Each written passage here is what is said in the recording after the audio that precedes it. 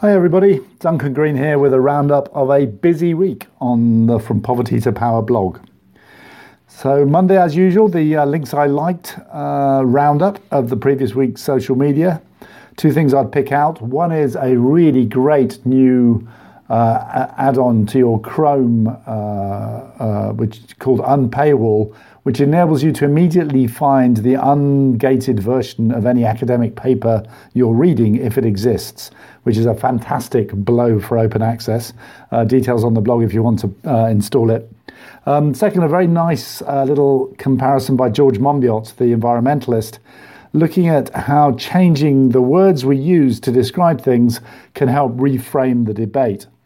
Just one example, he suggests using climate breakdown instead of climate change, because climate change sounds kind of neutral and dull. Climate breakdown is a much more accurate and powerful description of what we're talking about. So starting to think about language and framing, and I thought that was a nice example. On Tuesday, I discussed what I think is AID's problem with assuming a state. That because AID focuses so much on nation states. It focuses on nation states in terms of who to give money to if you're a big donor like DFID or USAID or the World Bank, or you lobby the state if you're an activist or an influencing organization. So what tends to happen is if we're talking about places like fragile and conflict-affected states, where the state is either part of the problem or is entirely absent, we sort of talk about that for a little bit, and then we just suddenly, when we talk about what to do, we kind of default back to assuming a state so that we can talk about all our solutions and our spending and our policy priorities and all the rest of it, even when we're talking about incredibly predatory or inadequate states. We still assume a state can be there to have the problem to the missing state, which is, when you think about it, completely ridiculous. And the thing that provoked me to go on about this was a new ODI paper from the Overseas Development Institute called Financing the End of Extreme Poverty. They do some really good number crunching on the poverty numbers to show that poverty will be overwhelmingly in fragile and conflict-affected states over the next 10, 15 years, but donors are moving away from funding those places and funding more middle-income places. So the argument of the paper is that donors need to step up, but then it kind of assumes a state in terms of how that money is going to be spent. However, Marcus Manuel from ODI did come back in an email exchange and gave some examples of successful programs in these messy places in Afghanistan, Liberia, and Yemen. So I think it's a really interesting question whether, yes, you need the money. What else do you need? In order to get progress in those places? You probably have to redesign aid, redesign influencing, think about everything differently because the state is no longer your ally. On Wednesday, I had a bit of a rant. These are the things which usually get people worked up on the blog. And I had a rant about how academics write about aid. Because what I've noticed, because I'm working at the LSE and circulating in some academic circles, is that you get a lot of quite ill-informed criticism of the aid business. It's portrayed as a neo-imperialist plot. A lot of people criticize aid based on things they saw or read 20 or 30 years ago, and they don't seem to feel the need to update themselves at all. Now, this sounds terribly defensive. It sounds like I'm defending NGOs and aid against valid academic criticism, and I hope I'm not doing that.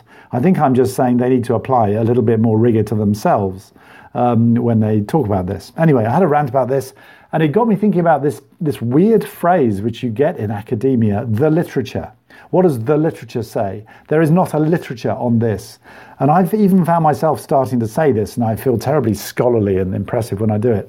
But actually, I think it probably sucks as a concept, because what the literature often consists of is a series of quite circular, self-feeding conversations between people who see the world largely the same way.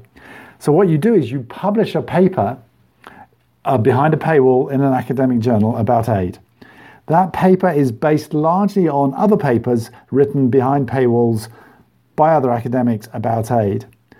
And some of them have actually not made any attempt to talk to practitioners, to read anything practitioners write, because they're not peer-reviewed journals, so they don't qualify as the literature. So you get this real bubble of conversation. And as once you go through 2 or 3 iterations of this, the link to what I consider to be my real world gets more and more tenuous. So I think there's a real problem about this idea of the literature and the literature being based on peer-reviewed journals only. So I had a rant about that, and it all kicked off. The practitioner said, yeah. The academic said, how can you be so crude? How can you make these sweeping generalizations? There's lots of really good writing about aid, really well evidenced, impressive, and you're just being defensive.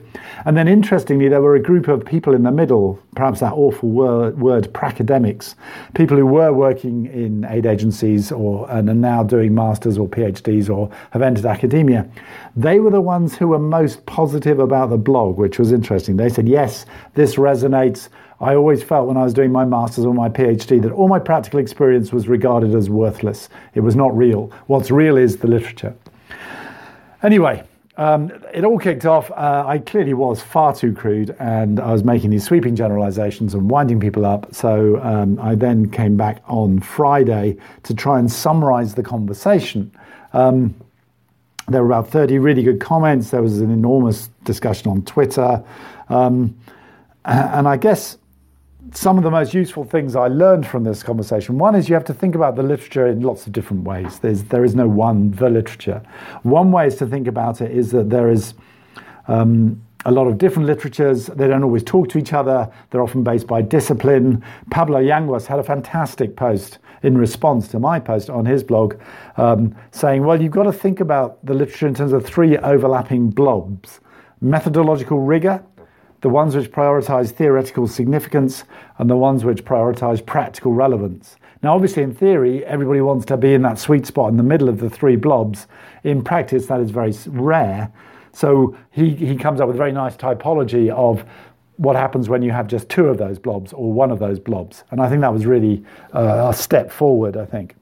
I also think that the people who are getting upset were not the people I was talking about. There's a kind of inner circle of serious aid scholars who are often, following particular aid projects, who spend time talking to aid practitioners and reading the documents, and they're not the problem, because I think they are incredibly useful. They make very good criticisms. We learn a lot from them.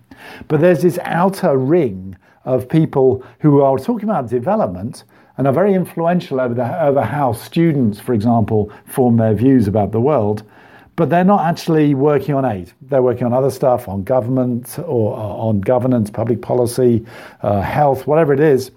But in passing, they issue these extraordinary commentaries about aid based on very, very little. And I guess I'm talking about that outer ring more than I am about the inner circle of people who were all mortally offended by my post.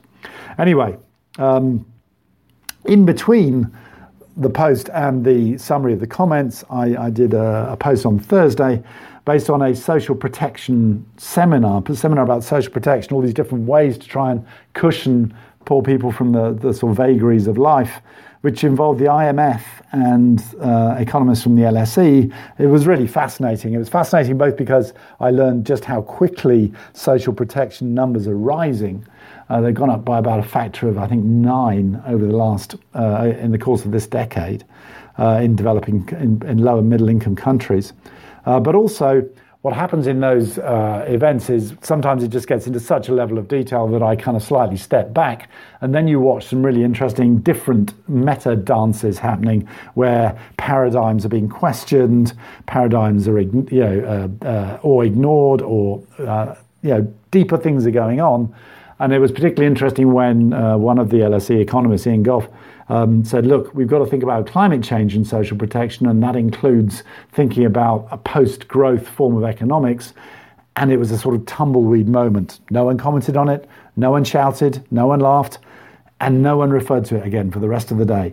And it was just interesting watching how some comments are immediately absorbed into the conversation and others just bounce off. And I'm really interested in this whole question of how paradigms are renewed and questioned. I also had a little exchange with someone from the World Development Report group for the WDR19. This is the current World Development Report, which is on the future of work, which was incredibly optimistic and saying, look, basically, you don't need to worry about artificial intelligence, robotics. There have always been these scares, these fears that the robots are going to take our jobs, and they've always been misplaced, so chill. It's going to be fine. And the more sort of substantial evidence that backs that up, I accept, is that there's no sign of mass unemployment. There's no sign of a sudden surge in productivity, which is what you'd expect if there were suddenly loads of robots doing the jobs and not people. But on the other hand, I just worry that the past is not a guide to the future, that everybody who does a low-skilled job, something like driving or making stuff, is going to be out of work. And what are they all going to do? So my question to the WDR guy was just, well, if you did a scenario in which you were wrong, what would your policy solutions look like? And he was basically incapable of even thinking about it, which was kind of interesting. So there was an interesting sort of to and fro on that. Anyway, that was my week. Very busy week. Thanks to everybody who commented, who tweeted, who got involved. These are the kind of weeks when I really enjoy doing the blog, and let's hope we have lots more like it.